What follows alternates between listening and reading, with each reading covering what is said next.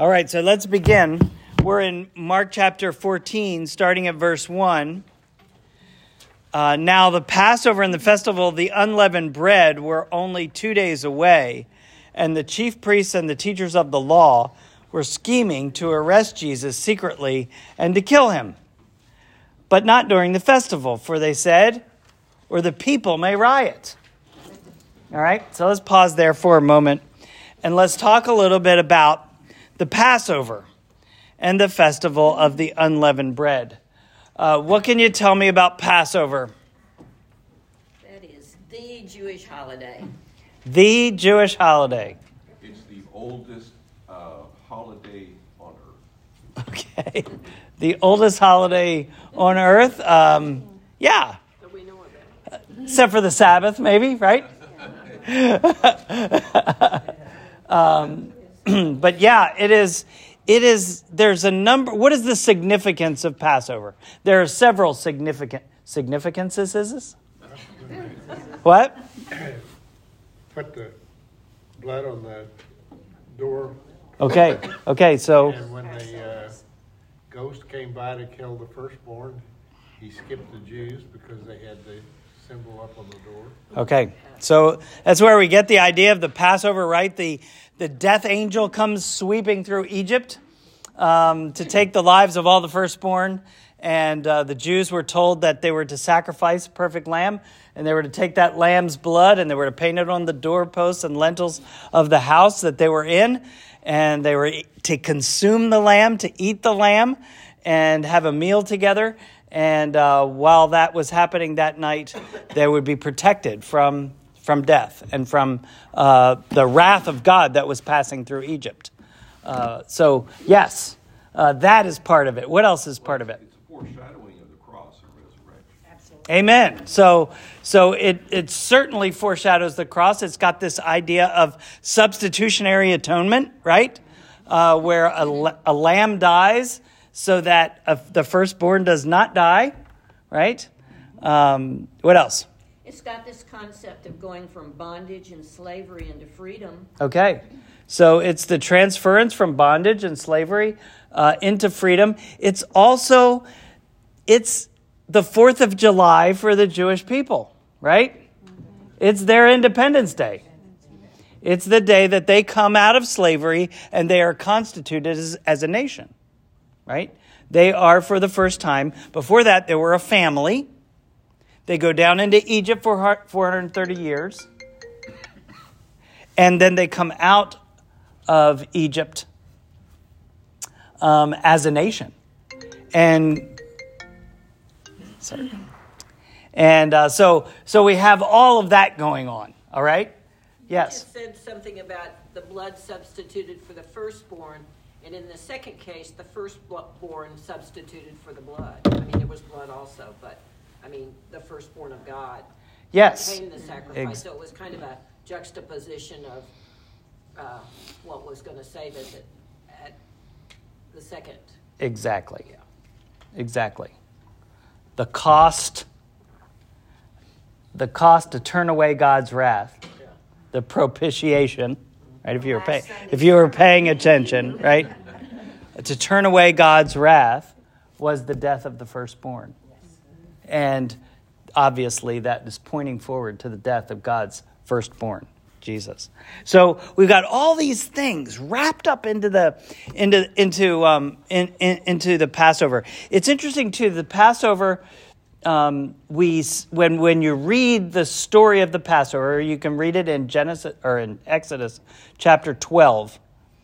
It's a prescriptive passage. It's not just a narrative. When you read it, you realize it's the institution of the holiday, of the feast, okay? And that's part of the narrative, okay? You are to do this every year at the first of the year. This is also their New Year's, okay? And all of that. And so as we read this story, Jesus is going to appropriate this feast into what we celebrate as we come together. And it is the celebration of the Lord's Supper. okay, which takes the place of the Passover table. Okay, so it is that commemoration that is now what we carry forward. It's actually part of prophecy, too. It's a prophetic happening. Absolutely. Absolutely. Unleavened bread. The unleavened bread. This is also the Passover and the festival of the unleavened bread. The Passover is one night. The festival of unleavened bread lasts 7 days. The 7 days of unleavened bread is important. And I want to make this point because we tend to just pass over the Passover. We just pass over the idea of the unleavened bread because we think about Passover, we think about that meal, we think about the lamb and all of that. But the unleavened bread is an important picture as well. What does yeast symbolize? Sin, okay? And so when they leave Egypt, the idea is they leave in haste and they don't have time to let their bread rise, right? But it's more than that. They could have carried a lump of leavened bread with them. It's not that they had to, they could have let it rise in the desert, right? It wouldn't have been a problem. But if you remember when you used to make that friendship bread? Remember, you would make that bread and then you'd give it away and then it'd keep growing in your refrigerator and you had to keep giving it away. And pretty soon nobody would talk to you, right? Because they didn't want more of that bread, right? It was just, and then you have to kill it, right? You'd have to just throw it away, just kill the thing. And growing in the landfills. Exactly, right. There are whole landfills dedicated to that bread.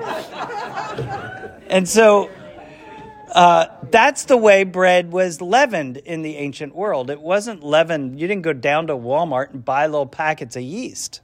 Okay, it didn't exist. You would make bread every day, and after you made your bread would rise. Before you baked it, you would take a little bit of that dough and you would wrap it up in a cloth and set it aside. You would bake your bread. The next day, you would make more dough. You would take that little lump that was infected with the bacteria of leaven and you would knead it into your dough and you would allow that to rise, and then you'd separate a little lump again and you put it in the same cloth and you'd bake your bread, and every day that happened, okay? And so the yeast was the yeast of Egypt. This was the sin of Egypt. Think about 430 years. Just go back in your mind in American history, 400 years. Okay? And think about how much influence that is on culture, on the culture of a minority population within that broader culture. This is Egypt. This is the most successful, most powerful culture in the ancient world. And you are a minority population being hosted and then eventually enslaved by that population. Their values, their religion, everything about Egypt has influenced you and your culture. And God says, get out of Egypt and leave their yeast behind. Make a break with the infection of Egypt and leave it behind. Now you're going out. I'm going to give you a new culture and a new set of values and a new way of looking at the world. Okay? A new structure for living. Okay? And all that is, it's a new bread. It's a new system. Okay? And so you see, this unleavened bread idea, I think, is a really important picture of the new life. Okay?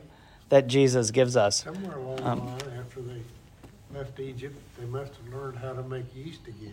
They got re-leavened somewhere. Okay? They had real bread from then on out. Yep. And God may have, they're doing manna bread for quite a while. And so we don't know much about that. But, they get into Canaan, they probably pick up yeast again. But it's a different, the Lord is intentionally breaking them away from Egypt. You see that? It's an important picture. All right. So the chief priests, teachers of the law, they're scheming to arrest Jesus and they want to kill him. But they're afraid of the people. Now we go into this story of what happens in Bethany. Somebody read for us verses 3 through 11.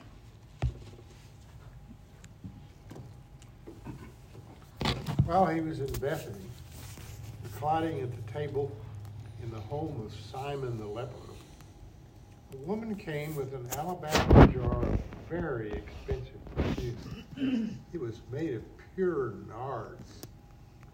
She broke the jar and poured the perfume on his head. Now some of those present were saying indignantly to one another, "Why, this is a waste of perfume.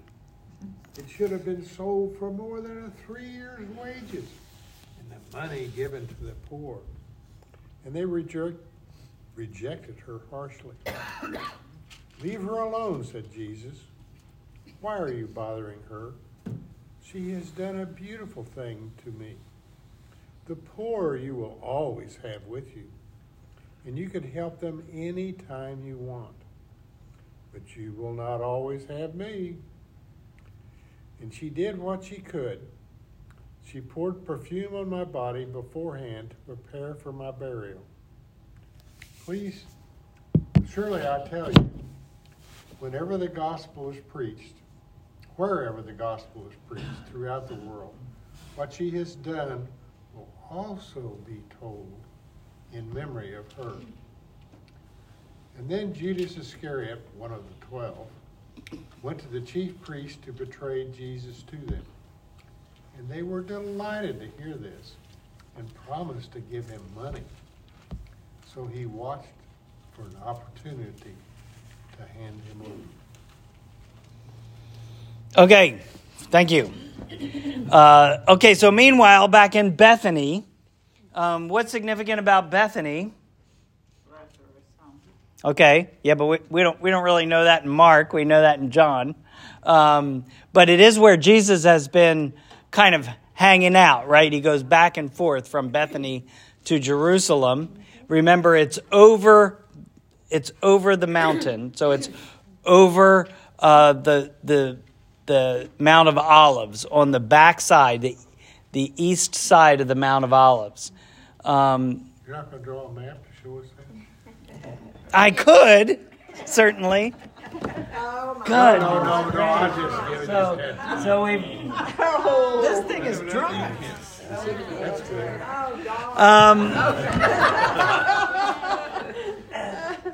So we've got Jerusalem. We have the Mount of Olives that runs as a ridge along here.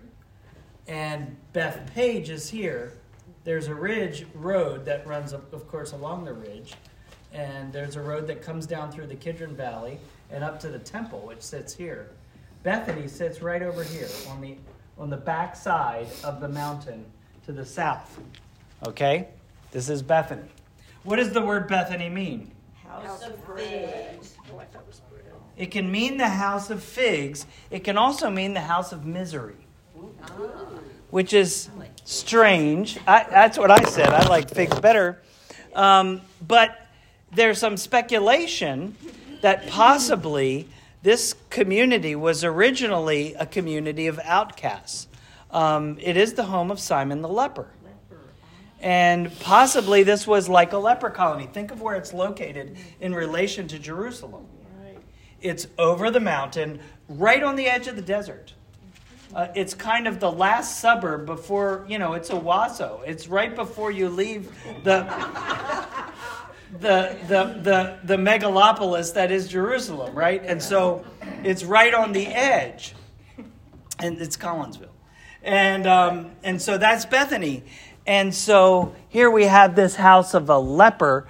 Obviously, he's a former leper. Because they wouldn't be meeting at his house if he was still a leper. Maybe Jesus healed him. Probably, if we try to harmonize it with what happened in John, many people think that this is probably the father of Mary, Martha, and Lazarus. the patriarch of the family. And so Mary, Martha, Lazarus would have been there at the home. The father was hosting the meal, right? So that's how we harmonize these very similar stories. They're probably the same story. And this is probably Mary, the mother or the sister of Lazarus, who does this deed. But she is unnamed in the Gospel of Mark. And that is significant that she is unnamed. She comes, and what does she do to Jesus? She anoints him with oil, perfume. And so what does she do with this very expensive jar of perfume? Yeah. First it says she broke the jar. Okay, it doesn't say she opened the jar. It says she broke the jar. Okay, so this means a total commitment of the perfume. She didn't, a little dab will do you. No, it wasn't a little dab. She didn't give him a little squirt. She didn't go, right? She broke the jar and poured the entire contents of the jar over Jesus' head and anointed him. Preparation for burial? Well, that's exactly what Jesus is going to say. Right. Some of those present were indignant. Now, where have we heard this word indignant before? We've heard it several times, haven't we? Huh? I said they're always indignant. Yeah. Well, certainly the disciples were once indignant when James and John tried to elbow their way to the front of the line and try to claim the right and left positions on Jesus in Jesus' kingdom. And the other disciples became indignant. And then Jesus became indignant with the disciples when they refused to let the little children come. Okay, so this word indignant is important. The disciples, again, are indignant, but for the wrong reasons. Okay? Every time they're indignant, it's for the wrong reasons. Okay? You need to note that. Why this waste of perfume? It could have been sold for more than a year's wages and the money given to the poor. Now, it's very interesting that this woman, usually women don't own property in this culture. This bottle of perfume may have been part of her bride price. You know, in many of the Middle Eastern and some of those different cultures, you'll see women with coins embroidered into the borders of their garment, things like that. This was part of their bride price. It was in case they were divorced or widowed, they would have something of value that they could sell in order to support themselves. And this may have been her prized possession that was given to her on her wedding, that belonged to her, because nobody rebukes her for stealing it from the household. It belonged to her. It was hers to give. And it was probably all that she had to her name. And she gives it in total abandon in worship of Jesus. It's one of the most beautiful pictures of worship in the Bible. Okay? It's what we would call in the Old Testament a drink offering. If you remember the story of David, there's a wonderful story of David where he's in the fight with his mighty men. And he's being chased by King Saul. And he says, I would just love to have a drink of water from the well in Bethlehem. You remember the story? And two of his mighty men sneak behind enemy lines. And they draw a pitcher of water. And they bring it back to David. And David, instead of drinking it, pours it out on the ground as a drink offering before the Lord. And you go, what are you doing? What's the matter with you? That's like Mountain Dew. What are you? But this was a means of offering. It was pouring something out of value before the Lord. Okay, and that's what she does. Paul says, "My life is poured out like a drink offering." Okay, before the Lord. And so anyway, we see this going on. It's a powerful picture. And she gets rebuked by at least some of the disciples. We are pretty sure that one of those rebukers is Judas Iscariot, because right afterwards he's going to go into action, right? Well, in the John account, it was Judas that said this. Right. Yeah. We just did that in circle. Yeah, exactly. Yeah. So leave her alone, Jesus said. Why are you bothering her? She has done a beautiful thing to me. The poor you will always have with you, and you can help them anytime you want, but you will not always have me. She did what she could. She poured perfume on my body beforehand to prepare for my burial. Truly, I tell you, wherever the gospel is preached throughout the world, what she has done will also be told in memory of her. So it's a powerful support that Jesus gives her, isn't it? What she has done will be remembered. Maybe her name will not be remembered, but she will be remembered.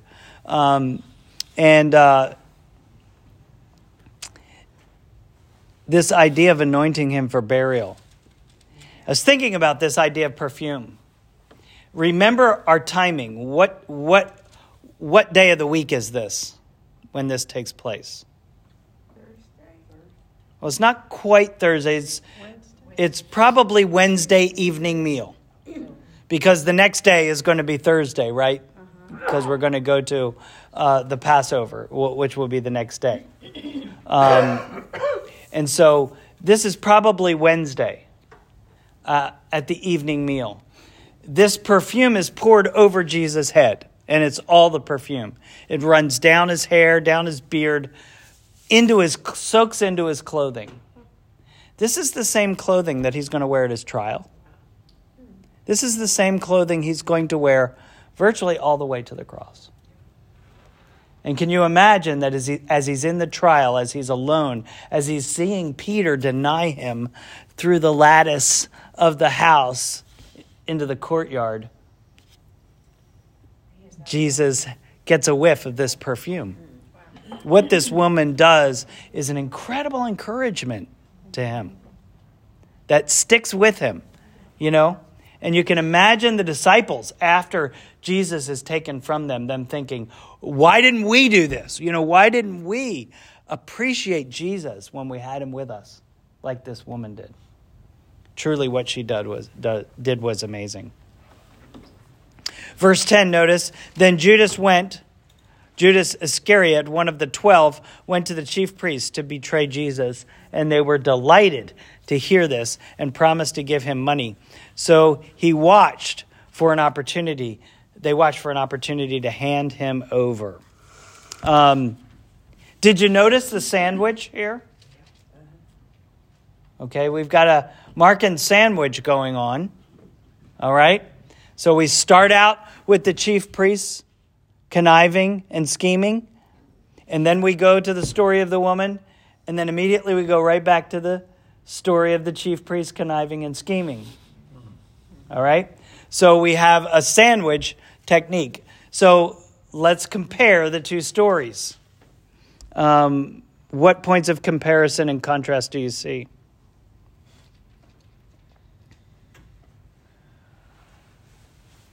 Death. I mean, death is, by the chief priests, or their, desire for them to kill Jesus. Okay. And it's at the beginning and it's at the end as well. Okay, right. So it's a story of two plans, right? One plan is being carried out by the chief priest to kill Jesus, and another plan is being carried out by this woman to honor Jesus. Right? So we have two contrasting plans. Judas Okay. ends up trying to figure out his plan. Right. Judas is part of this conspiracy. So we have a conspiracy of people trying to destroy Jesus, and we have one person who literally stands alone honoring Jesus.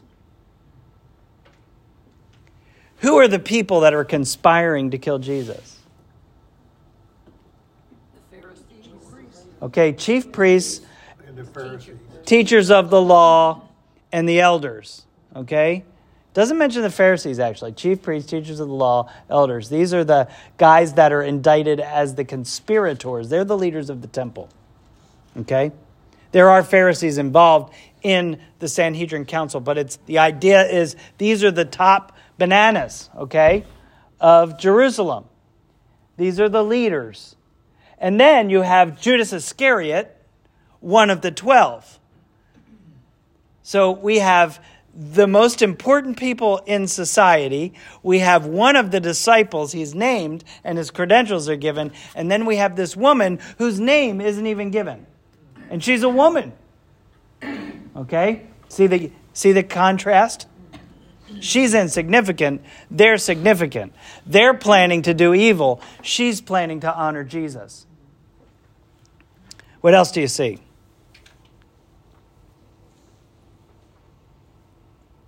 We have a secret plot being hatched, right? It's very secretive. But this woman's display of honor is very public. She comes before Jesus, before all of these men. They're trying to mitigate risk, right? They're afraid of the people. They're trying to do things in secret, do things at night. This woman risks everything. She puts herself out there and gets rebuked. And she could have been rebuked by Jesus. But Jesus defends her. Okay? But she takes tremendous risk in doing what she did.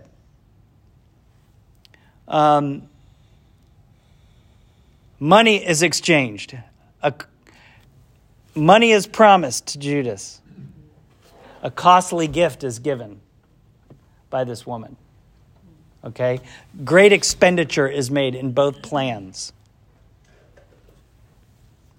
The reaction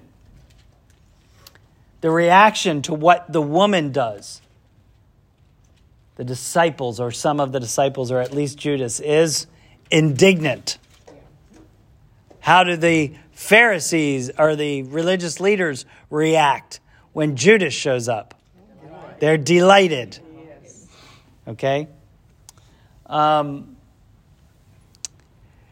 Let's talk about place. The place is implied in the plot. But where does this plotting take place? Where does Judas go to find these people? The temple. That's where they hang out. That's where their offices are. That's where the meeting rooms are for the Sanhedrin Council. All of this takes place in the holy place. So he goes from Bethany to Jerusalem? Yeah. Okay. So where does this story of the woman take place? In the house of misery, in the house of a leper, in a place of uncleanness. So in a place of holiness as opposed to a place of uncleanness. But you see the juxtaposition is happening here. Okay? Both of these acts will be remembered. Jesus says what this woman has done will be remembered everywhere the gospel is preached. What Judas does will be remembered. He is the greatest traitor that ever lived in the history of the universe, right? And what he has done is remembered by everyone. Okay? His name is forever associated with what he has just done by betraying Jesus.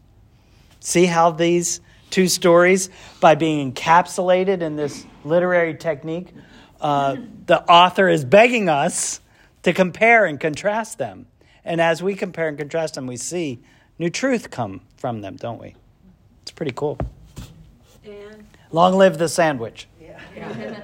I'm thinking about Judas, and, there's the old question that people ask, if you were there and you saw Jesus feed the 5,000 and raise the dead and heal the sick, would you believe? And here's Judas that witnessed it day after day after day after day and still obviously didn't believe. And he was one of the inner circle. And I know it was all foretold by God, but still you're looking at someone that saw everything. Yeah, I think that Judas is confused. I think intentionally. He has allowed the enemy to get into his mind, into his head.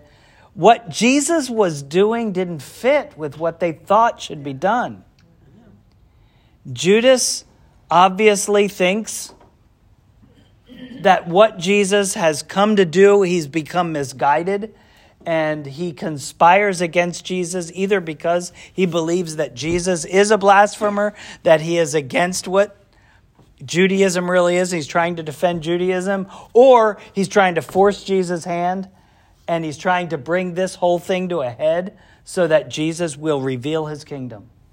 I don't think he's denying Jesus' power, but I think he is misguided completely. I think it's more complex than him just being the evil plotter who betrays Jesus for 30 pieces of silver.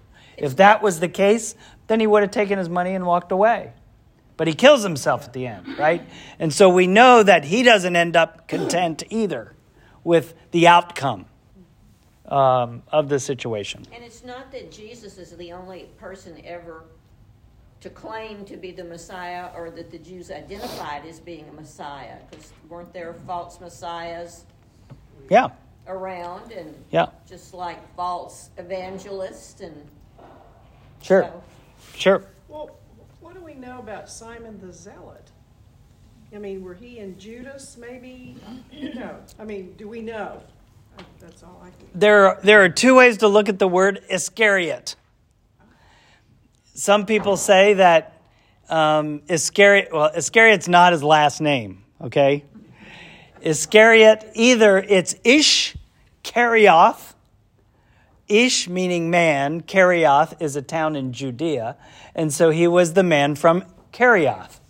So it was Judas, the man from Karioth, because there was another Judas among the 12. So that was the way he was distinguished.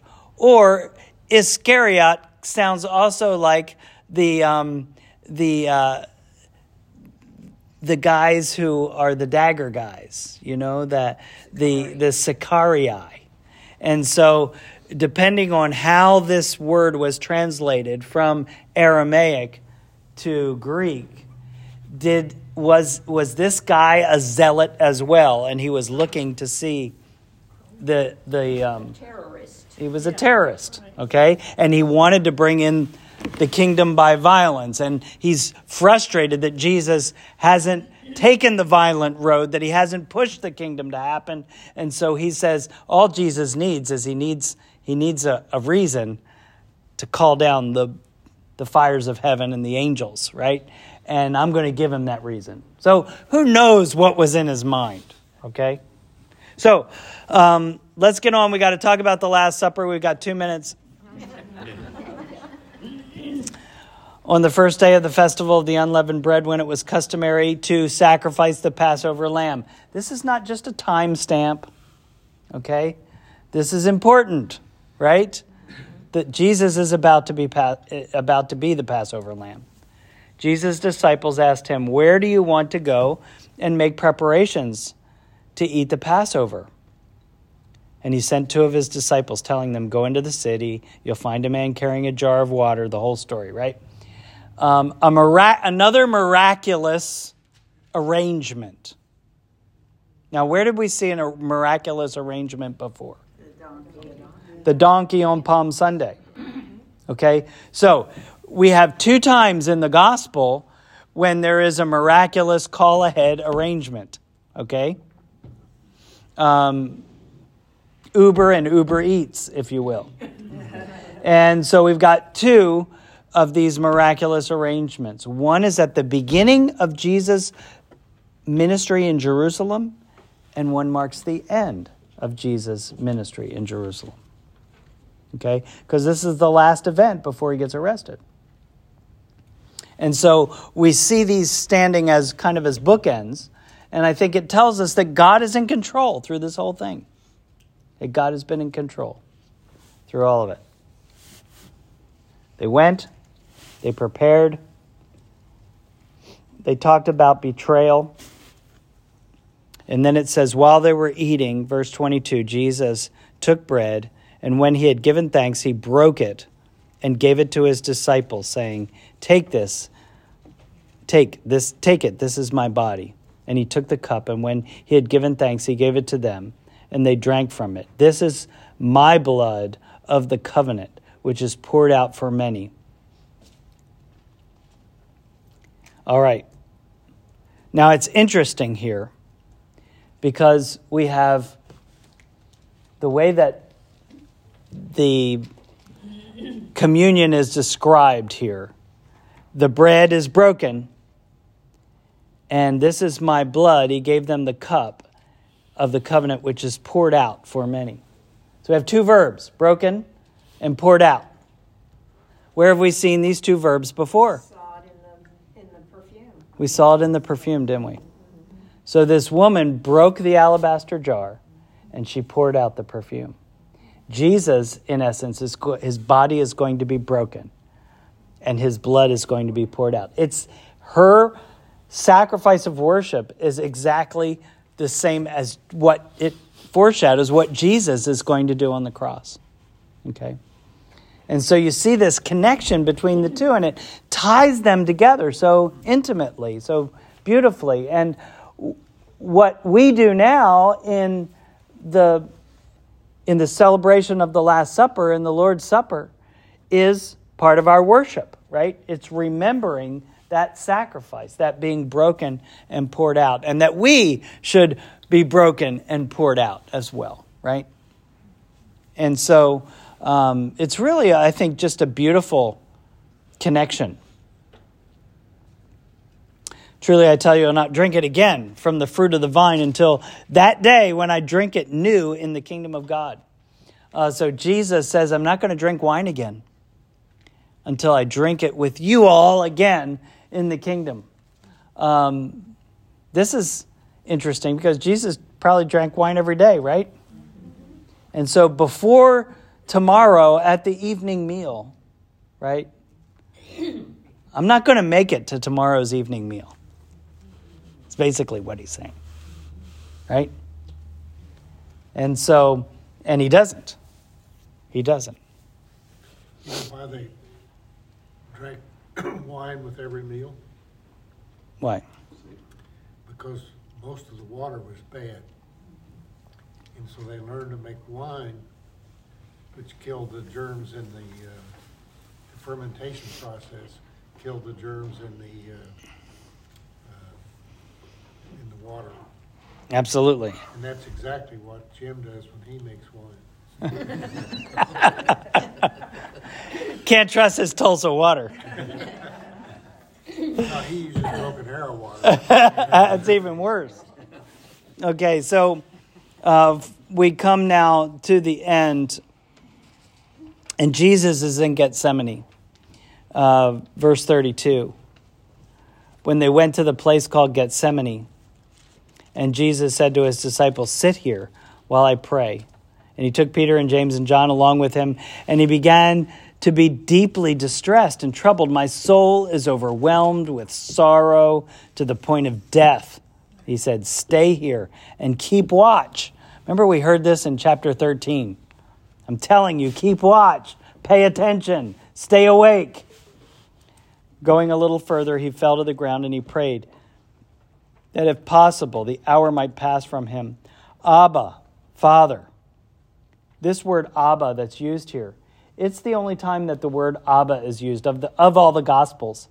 The word in Greek is pater, right? Is for the word for father, the more formal word for father, is used in the other Gospels. But in this Gospel, the word Abba is used, the Aramaic word for dad. Okay? Very familiar, very intimate. Another, I think, one of the internal evidence where you point to this being one of the earliest account of Jesus, because it's the most intimate, it's the most tied to his original words, his original language. Everything is possible. Take this cup from me, yet not what I will, but what you will. So we have this cup tying back to the communion cup, but it's the cup of God's wrath, isn't it? This is what I talked about in my sermon on Sunday. It's the cup, Jeremiah 25, that talks about the cup of God's wrath. We have to drink from the cup of God's wrath. Jesus drank the cup of God's wrath. He took all the wrath of God on himself so that we would be freed from the wrath of God.